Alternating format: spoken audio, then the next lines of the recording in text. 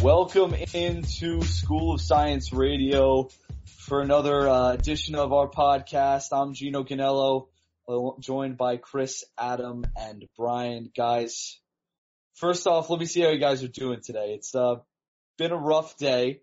We're recording on Sunday, so obviously the game this morning. How you guys been? I'm not mad. I'm just disappointed. I ate an entire Domino's pizza to try to make myself feel better, and now I just feel worse. I made cupcakes, and I ate all of them.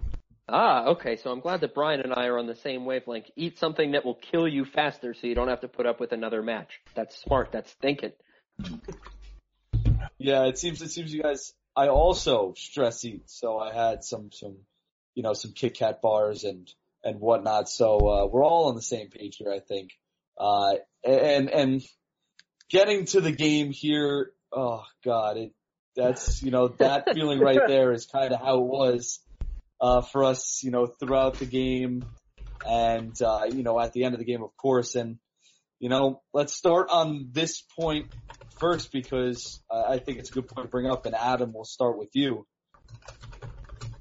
What was the failure today? Was it a failure in the coaching and the game plan, or was it a failure in the player execution on the field?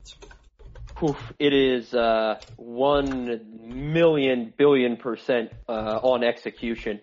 I thought that when I saw the lineup that Marco Silva was putting out, primarily when I saw Tom Davies and Idrissa Gueye in the midfield, I thought, oh boy, I don't know what we're doing here. But once they stepped out, it was very clear.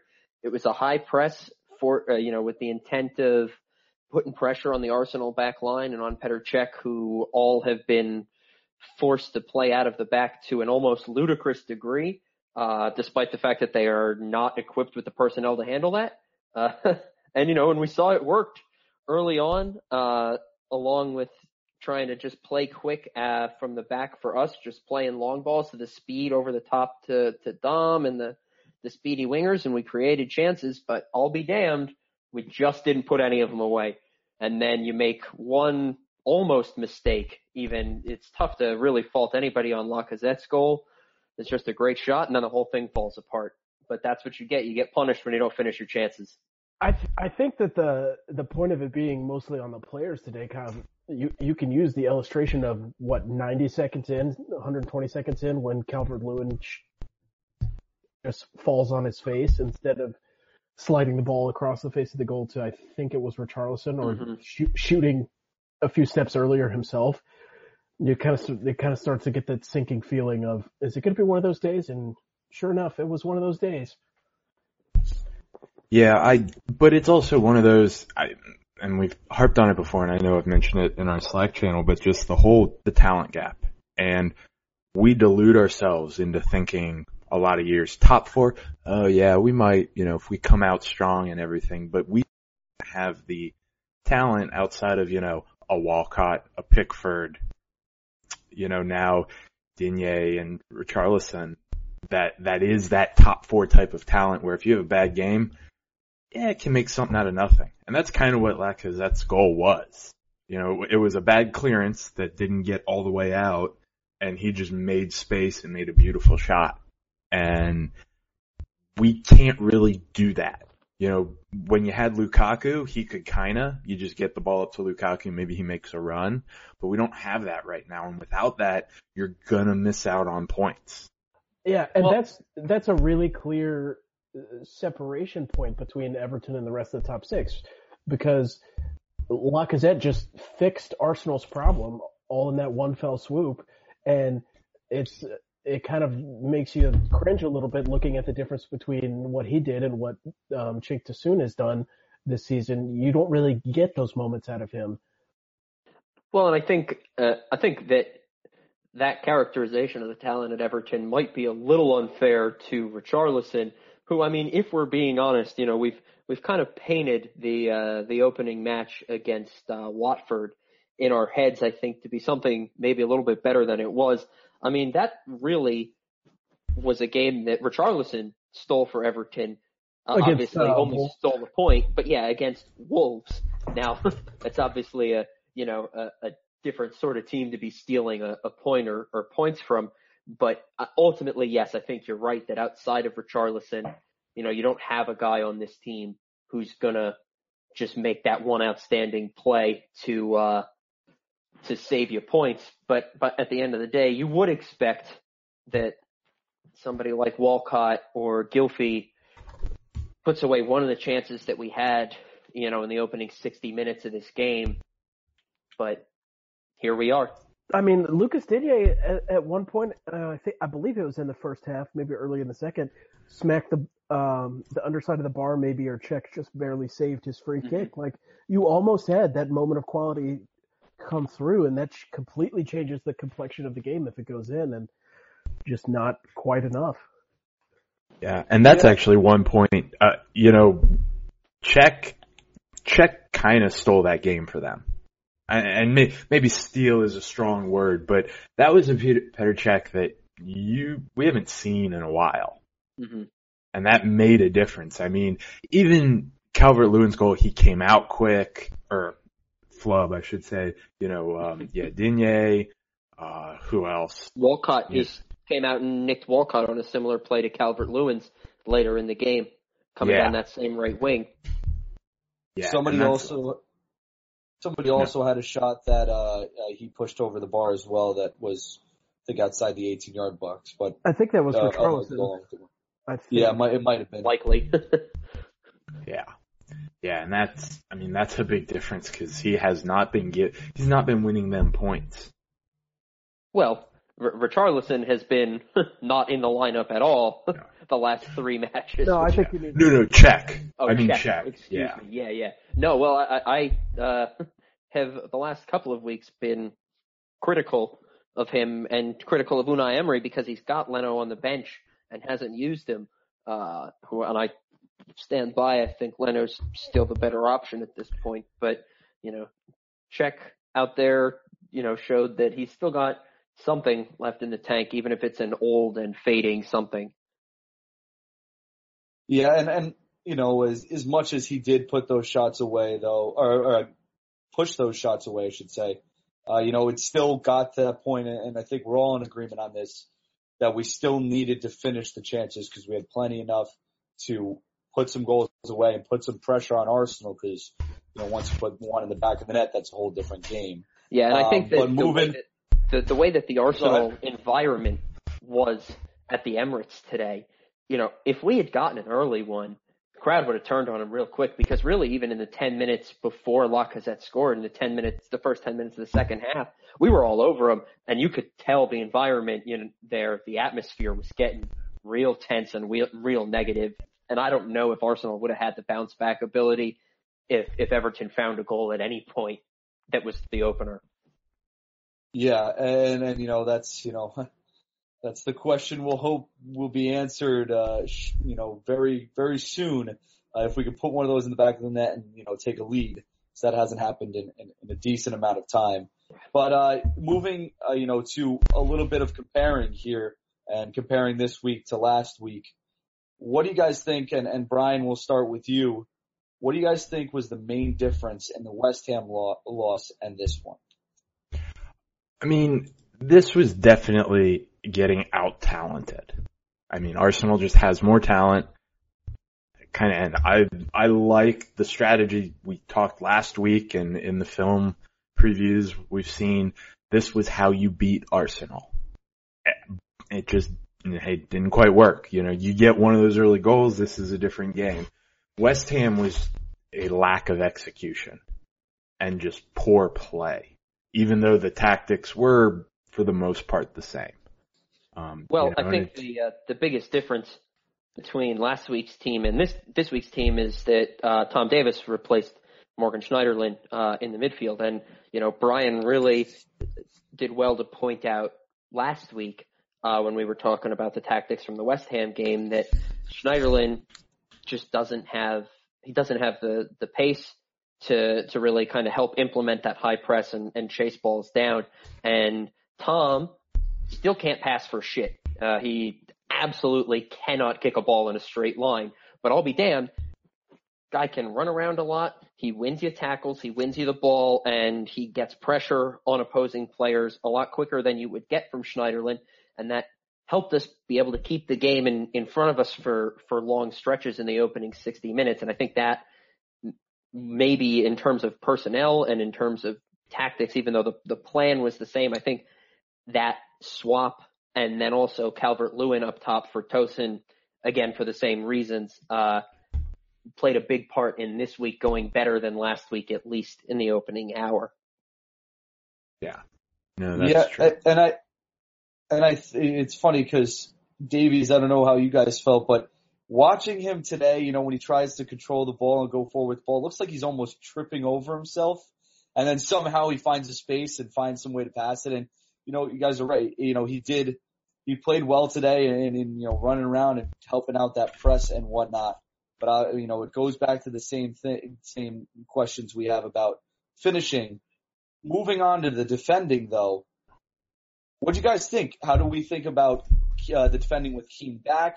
Has Zuma done enough to keep his spot when Mina finally finds a place in this team after being out on a long injury layoff? Chris, what do you think about the defending? I do not have a lot of complaints about the back four today. I thought that by and large it was pretty good. I really like the pairing of Keane and Zuma. There was the second goal that Aubameyang scored, even though it was extremely offside, and we can get mad about that later. That was a bit of a defensive breakdown, but other than that, I thought they played more than well enough for Everton to win the game at Arsenal, which is really all I can ask for, especially considering you wouldn't say that it's entirely first choice without Coleman and without Mina. In terms of Zuma, I like the guy a lot. I think he's an excellent option. He's definitely better than Mason Holgate. I'm still kind of intrigued to see what Mina Keane looks like because in my head I think I have that as our first choice pairing. But I could be convinced otherwise if you guys have any conflicting arguments. I think the thing with Zuma, and it's really been since he stepped into the lineup, is that I haven't really noticed him when he plays. Which, when you're a center back, isn't necessarily a bad thing. I think that we had the idea, and correctly so, when he came in, that he's this big hulking presence and he moves real well for his size. But the fact that you haven't seen him having to work his way back into plays and, make last ditch plays, relying on his size and his speed, also probably points to the fact that positionally, he's been really solid as well because, think about how many times you've seen Zuma as the guy who's sprinting back from out of position, to stop a play. It's been almost never. We've seen Holgate do it a lot. We saw Keane made a play in the first half where he made that, outstanding dash 40 yards back to nick out an Arsenal attack. But you don't see Zuma forced into those plays. So maybe he has done enough that when Mina comes back, the first option is Mina Zuma or as opposed to Mina Keane. But I also think we're probably still a week or two away from Mina really getting integrated. So those two guys are going to be able to kind of duke it out for that spot. I would wager that Mina's first true involvement of any significance is in that cup game against Southampton, and that's October 2nd. So it's a week and a half from now. Okay. Yeah, I think that probably makes sense. Yeah, now let me throw this. I will be curious to see if we go to 3 in the back. When Mina's fully fit, gets a couple games under him. Because then at that point, you've got 4 center backs healthy. And especially if Coleman is... Have they said how long Coleman's out? I know it's a stress fracture. But another week or two, I think, is the word. Oh, yeah, I think when it originally came out, it was 2 weeks, I think they said. Yeah. Which was better than I think most expected. Yeah. You're also going to have Jackie Elka back in 2 or 3 weeks, so that's 5 center backs. I don't suspect he gets really a sniff, but... Yeah. Right, but then, you look at it, you've got your 3, you can kind of mix and match, and then you have, whether it's Kenny or Coleman on the right, Digne on the left. I like that a lot more than a back 4 for us. I like that group of five as a back five. If you have, imagine Danielle on the left, maybe probably Mina left center, Keane in the middle, Zuma right center, and Coleman at right back. I just think that it ultimately skews the rest of the lineup going forward, because if you're going to do five at the back, then we either got to do two in the midfield and three up top, and then on the regular, you're forced to leave out two of Ghana, Schneiderlin, Sigurdsson, and Davis. And if you do three in the midfield and two up top, now you've taken one of Walcott or Richarlison out of the lineup on a regular basis. And I'm just not sure that the improvement along the back warrants having to do that. We have enough trouble moving the ball from defense to attack that removing a midfielder is not something I really want to see. But that's the thing is, I think the way to do it is you bypass the midfield as much as possible. That was part of why it worked, because I was really worried about no Schneiderlin in this. But if you're gonna bypass the midfield, because then I would put Walcott, I would make Walcott your second forward, if you will. And then it's either DCL or Cenk, depending on the situation. Yeah, but then where does Richarlison go? Because you can't. Yeah, and maybe he's the other one, but. Yeah, and I mean, you could use Richarlison at striker. I think that the issue is whether you go that three in the midfield. Well, mostly if we're talking about a two in the midfield, so that we can keep a true striker, Walcott and Richarlison in. Bypassing the midfield and looking to play long and press high works against Arsenal because they're slow as third at the back and they're trying to play out of the back through you. Most teams are not necessarily going to be doing that. Any team basically that's below Everton in the table, sorry, I shouldn't say that, that's below Everton in the table of your mind, as it were, isn't going to come at Everton in that way. And you're not going to be able to play long over the top against Newcastle or Leicester or whomever. And you're going to have to rely on that midfield. Do I think that back five is an option in matches like this one? Definitely. I just don't think it can be a week-to-week thing. Now, we've talked about this formation that actually kind of leads directly into my next point in terms of how Richarlison has played and maybe mixing him in there in that striker role. How did you guys feel like moving from defense to offense? How did you guys feel like we didn't attack with Richarlison back? And did DCL for Cenk, did that make sense? Was that the right move there? And really, did DCL show enough to win a spot for next week? I think putting Calvert-Lewin up top was the right move for if you wanted to play that high press and if you wanted to try to play balls over the top, just because he's faster than Cenk. But ultimately, he kind of did exactly what Cenk has done so far, which is do well with everything except putting the ball in the back of the net. Yeah, and then, it's, again, we're just going to keep, I feel like we're just going to keep getting back to this point about how finishing has become, such a problem for us. But Brian, do you have anything on that? Anything on the attack specifically on how we played today that we haven't talked about? No, it's just that, DCL was right for what we wanted to do. I would put Cenk back in as the starter against Fulham because of how they're likely to play. And I think their defense is so bad, if you want to try and get Cenk off the mark for the season, it's probably a pretty good spot to do it. Yeah, that is true. Yeah. So, we'll see how that plays out, but I think a consensus from us all is that Cenk still probably be in the lineup against Fulham.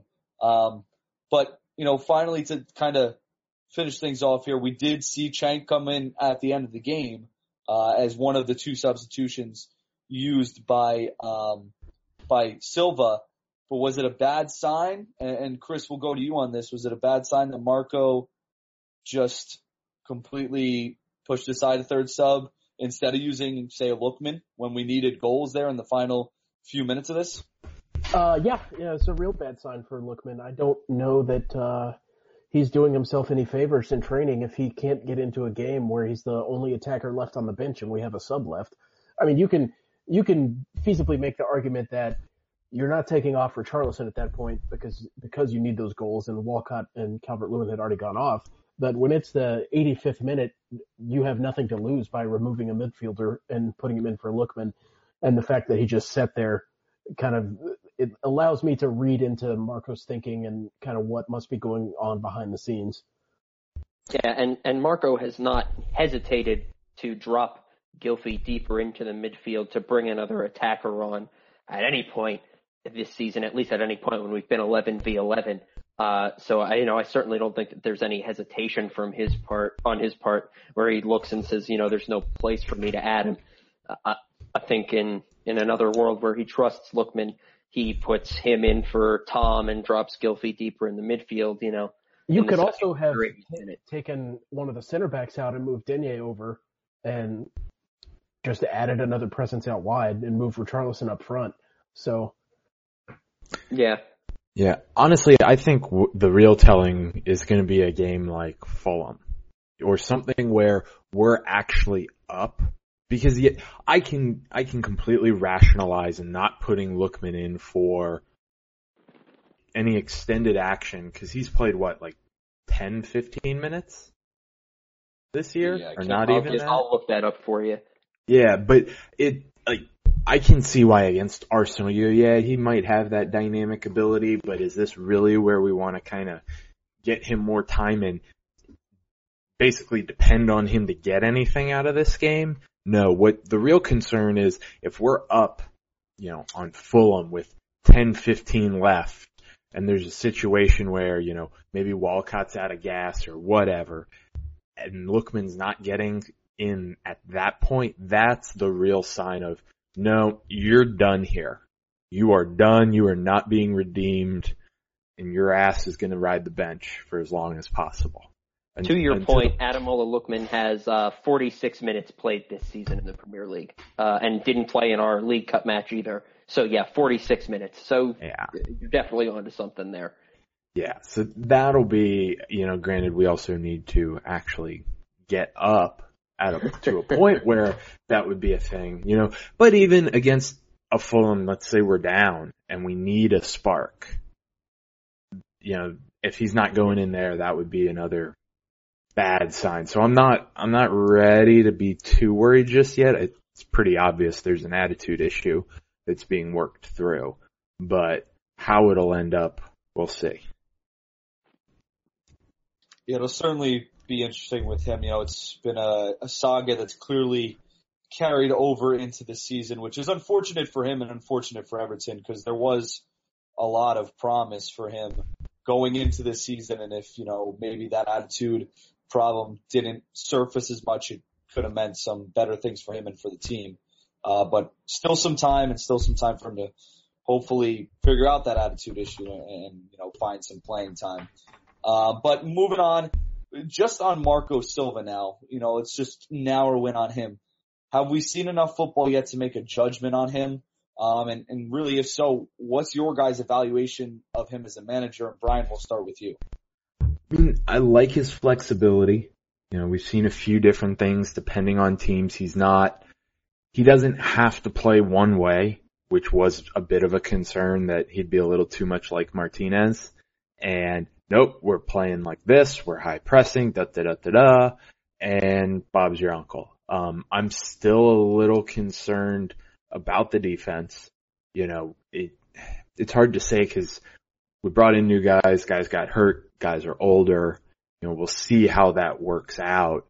But my guess is Silva's going to be successful or a failure based on his ability to find better talent in the transfer market. I'm not too worried about the coaching side right now, except for free set pieces. Get rid of zonal marking. Just stop. Well, you do have to say that they've not conceded on a set piece in 2 straight matches now, which I know is, small sample size and all that, but I think you have to admit that there's been progress on that front, at least for now. Well, let's just dive into that point real quick before we go into anything else and really get Chris's answer on this.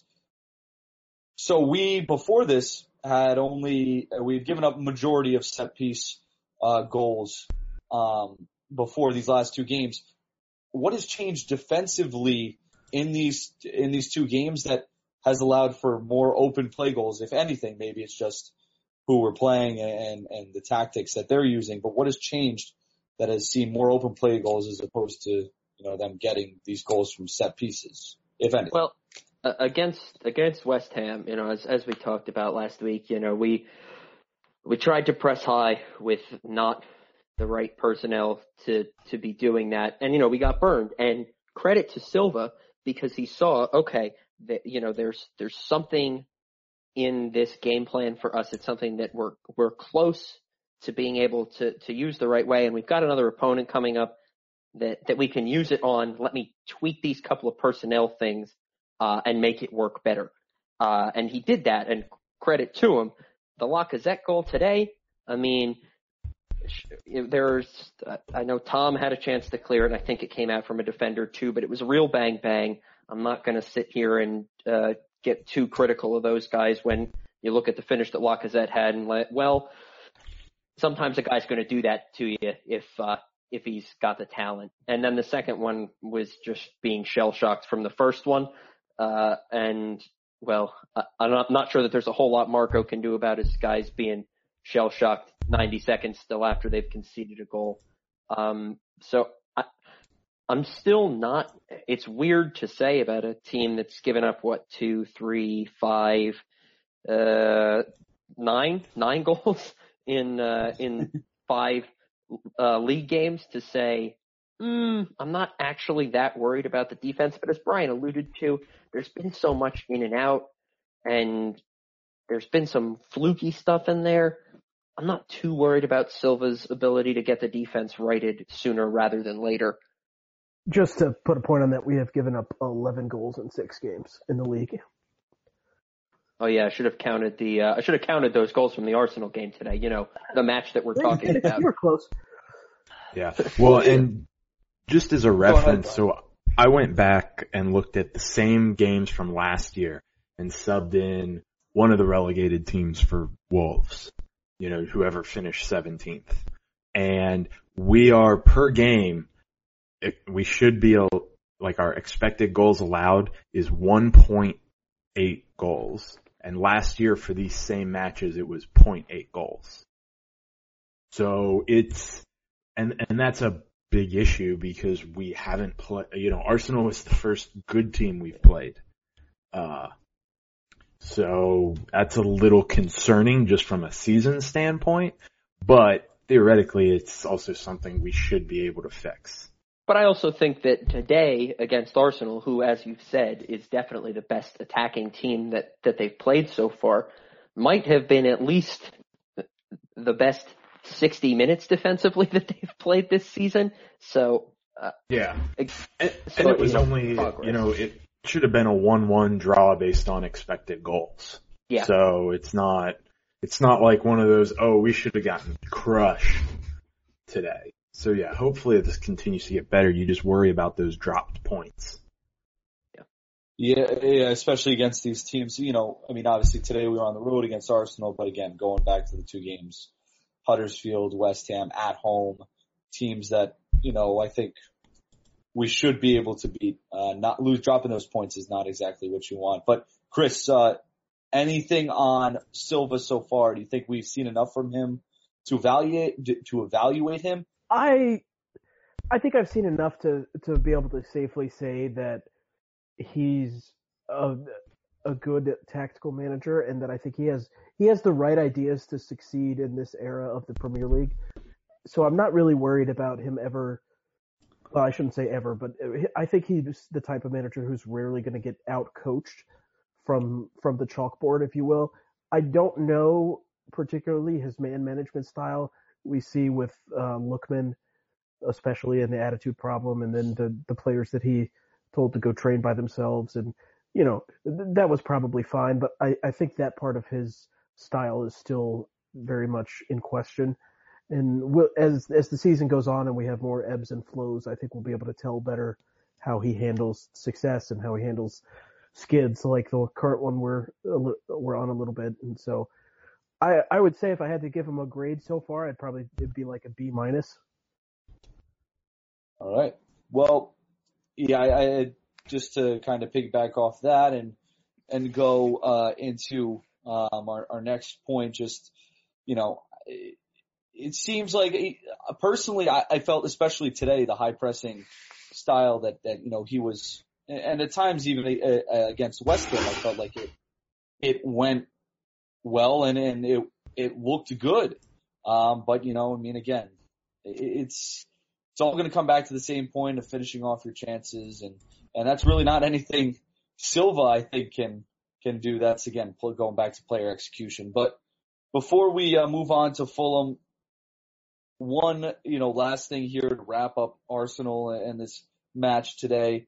In episode 1, we mentioned how we thought Arsenal were reachable in terms of getting to them in the league table and surpassing them and finishing in 6th. After this slide of games where we haven't picked up as many points as we would have expected, how have we changed our view on this team's ceiling? And Adam, let's start with you. Well, I think in part you have to say that inclination that we had at the start of the season that Arsenal was catchable is probably kind of vindicated in a way based on what we saw on the field today. That said, I don't think that we accounted for – obviously we didn't account for the injuries and the suspensions that we were going to have to deal with in the start of the season, and that, there was no way to know, and obviously that's played a role in what we've seen so far. But even just kind of the general growing pains of getting this group of guys working together in the right way, and I do, as Brian said earlier, there is always a homer bias, if you will, danger in thinking that the players that we've got are better than they really are. I still think that this team's ceiling, true ceiling, even with the way that things have gone so far with the points that we've dropped, could be 6th place. I don't think there's any world in which that actually happens. I think that the pieces are there, both internally and with the struggles that we're seeing from Arsenal and from Tottenham and what have you.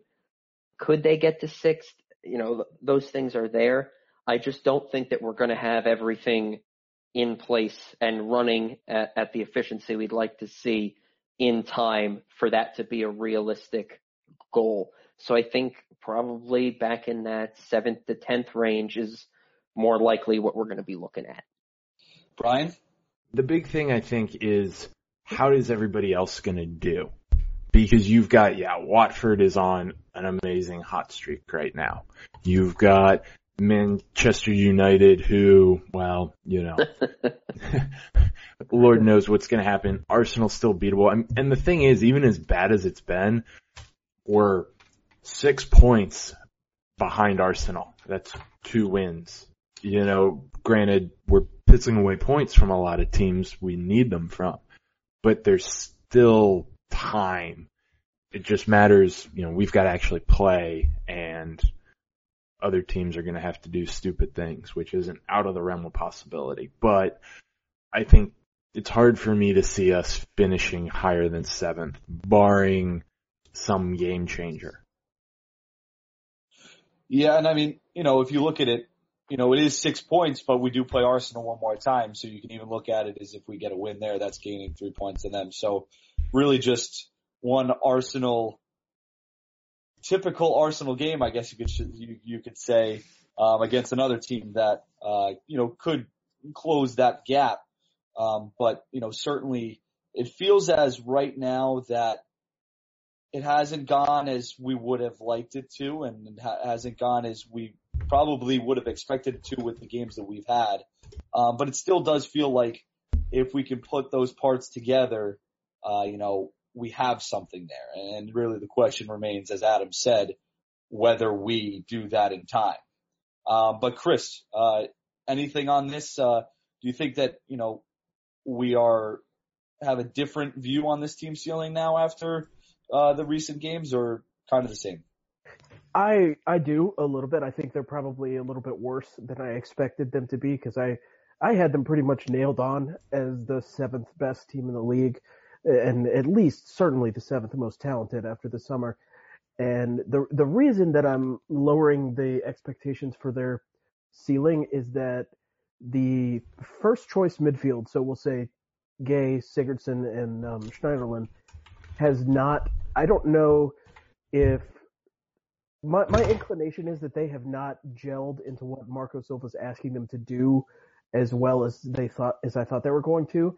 And you can complain about the set piece defense and the individual defensive mistakes like from Holgate and those guys, but I think the real problem this season so far has been the inability to transition play into the attack and create real consistent chances, and most of that falls on the midfield. Yeah, and I'd say that's a pretty good analysis and something that we all can probably agree on in some state. But Arsenal is now behind us. We have let out all of our emotions on that. Moving on to Fulham now. It's our second match against a promoted side already this year. First one being against Wolves, in which we tied at the Molineux. The Cottagers play a very expansive style, which, can result in a, back and forth match. What do you guys think about Fulham so far this season and how they performed, and their talent, after bringing in so many players in the transfer window? And Adam, let's start with you. Well, I think when you talk Fulham and all the players that they brought in, and they brought in some really quality players. I have a weird man crush on Andre Schürrle. I'm going to get it out in the open now. I'm just glad you said that before I was able to get it. Yeah, I got out in front of it because I knew it would sound worse if somebody else said it. But they brought in Schürrle, they brought in Mitrovic, who's done well. Seri in the midfield, has done well. But the defense, oh God, the defense. They've conceded 13 goals in 6 games. Obviously the thrashing at the hands of Manchester City inflates that a little bit, but they've also conceded twice to Palace, twice to Burnley, and twice to Brighton, which is, not great. And you look at the names on the back line and you don't necessarily think that that's actually out of place. Those numbers kind of seem to match with some of the questionable personnel they've got back there. So I think that the story for Fulham, both next week against Everton and the rest of the season, is how do they keep the ball out of the back of their net, at least between now and January, before they can get in any new reinforcements? And the answer for me is I don't think that they can. Yeah, and it's kind of a twofold problem, right? They play a style that is not conducive to being a good defensive team, and their defensive personnel is bad. So you really can't fix the second problem, at least not this season, because you've already spent all this money on these players, and that's not something that the ownership is going to want to fix immediately in January. So it seems to me like they probably want to stop playing like bats out of hell at places like the Etihad, where they literally just are sitting there playing Manchester City and saying, please just murder us in cold blood. And they did. So if you keep that mindset going forward, it's not going to be just Manchester City that does that to you. Leicester City is going to take it to you. Tottenham's going to take it to you. Hopefully Everton can do the same thing. It could be a long year if their manager is insistent on keeping with this philosophy. Now, I'm just looking at our, what notes we've put together before the podcast today, and I want to make sure I'm reading this right, and so you fans can understand kind of what we're seeing in this Fulham defense. Now, it says, Fulham are 19th on shots allowed per game at a whopping 17.2 shots per game, which not very good, to go along with their 14.54 expected goals allowed, which is good for dead last. I think that kind of describes what we're looking at here. Am I wrong, guys? And they've only conceded 13. They're outperforming their expected goals against. And just to clarify, they've allowed 14 expected goals over the season. And to give you a little context on that shots per game number, Everton, whose defense we would all say has had its issues this season, only gives up 11 shots a game. Woof. Yeah. Wolf is right. So, I think we've gone over. I think we broke down Fulham in terms of, what they are defensively. Chris, we'll go to you on this, and moving a little bit more towards the offensive side, I guess you could say. Although Ryan Sessegnon had played defense in the left back position. What do you specifically think of him so far this season? He's fifth on the team in minutes, but so far hasn't really done much.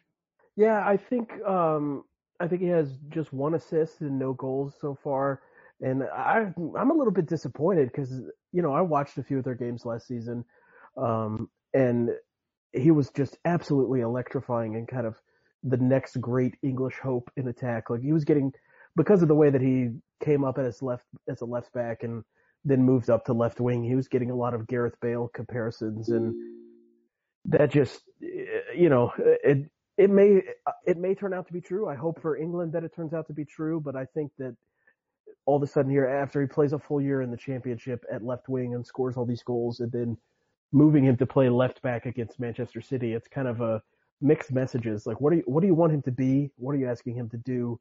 Why have you made his job harder when he goes up a level in competition?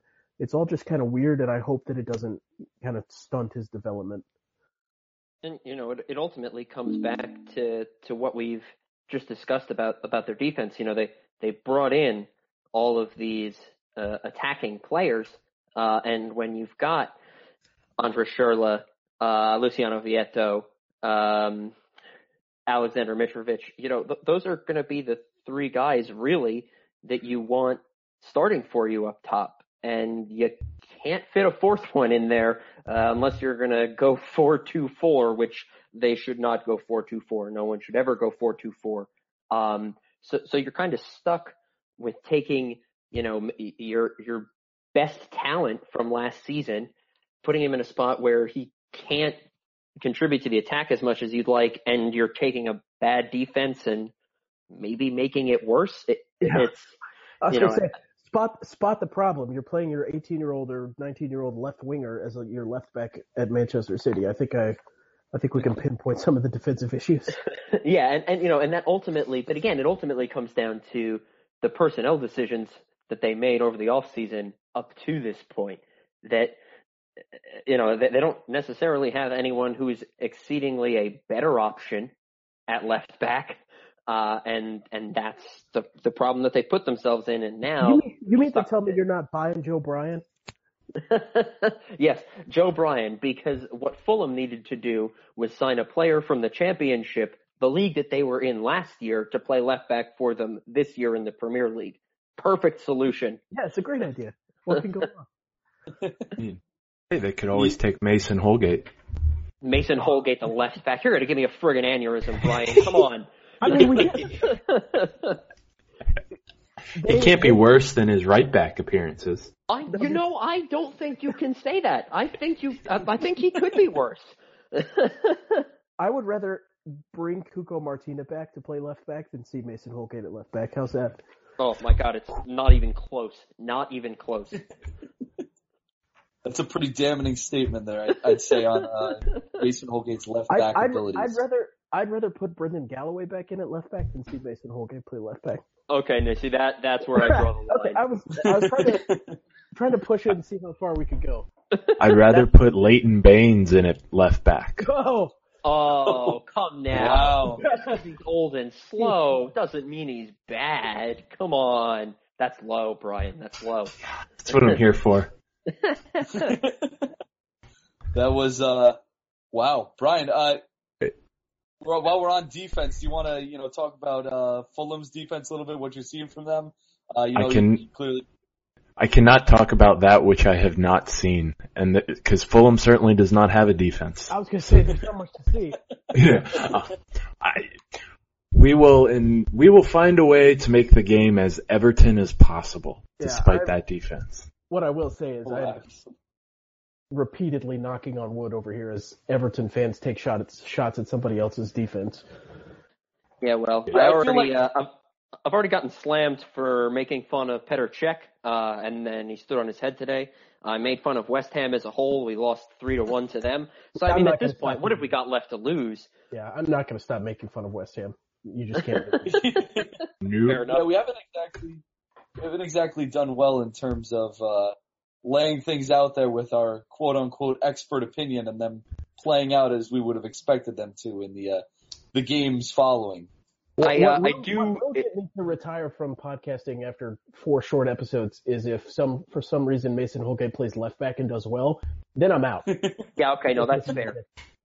Just one more thing on Fulham's defense. It looks the one guy that they've had back on defense in the past who has not yet played this year is Tim Ream, who any American listeners will know very well, for better or worse. He's been injured since the start of the season. I just looking him up right now, and apparently he's getting close. I don't know if that necessarily means that he'll be available next week or not, but I would suspect that he's going to get a chance as well once he's healthy, because you really don't have anything to lose after conceding 13-6. Another thing that will get me to quit doing this is talking about my beloved United States men's national team. Oh God, let's not. Let's pretend that I mentioned Tim Ream is American. Yeah. Hey. Well, that's the thing with Tim Ream here, where you guys are not exactly as fond of Holgate or some other players when it comes to the U.S. men's national team. I can't say Tim Ream is one of my favorite players. You slipped in there that we weren't like as fond of some other players. It's just Holgate. I figured I'd soften the blow a little bit, but I guess I'm willing to take the heat on that too. I do not like Mason Holgate. Don't at me. Let's move on. And Davies. Don't forget Davies. Follow Adam Braun on Twitter. All right, guys. Quick predictions before we head off. Adam, start with you. Quick, what do you think happens in this game this weekend? I just think that Fulham's defense is really bad. And I just don't know if I see them being able to stop Richarlison and Theo out wide, even if Everton strikers continue to do all of the good things except score. I think that the way that they are approaching things at left back, i.e. Ryan Sessegnon and Timothy Fosu-Mensah, I think we find joy in the wide areas. I also think we give up a dumb one because that's apparently our MO. I'll say Everton 2-1. Brian? Yeah, that's my score as well.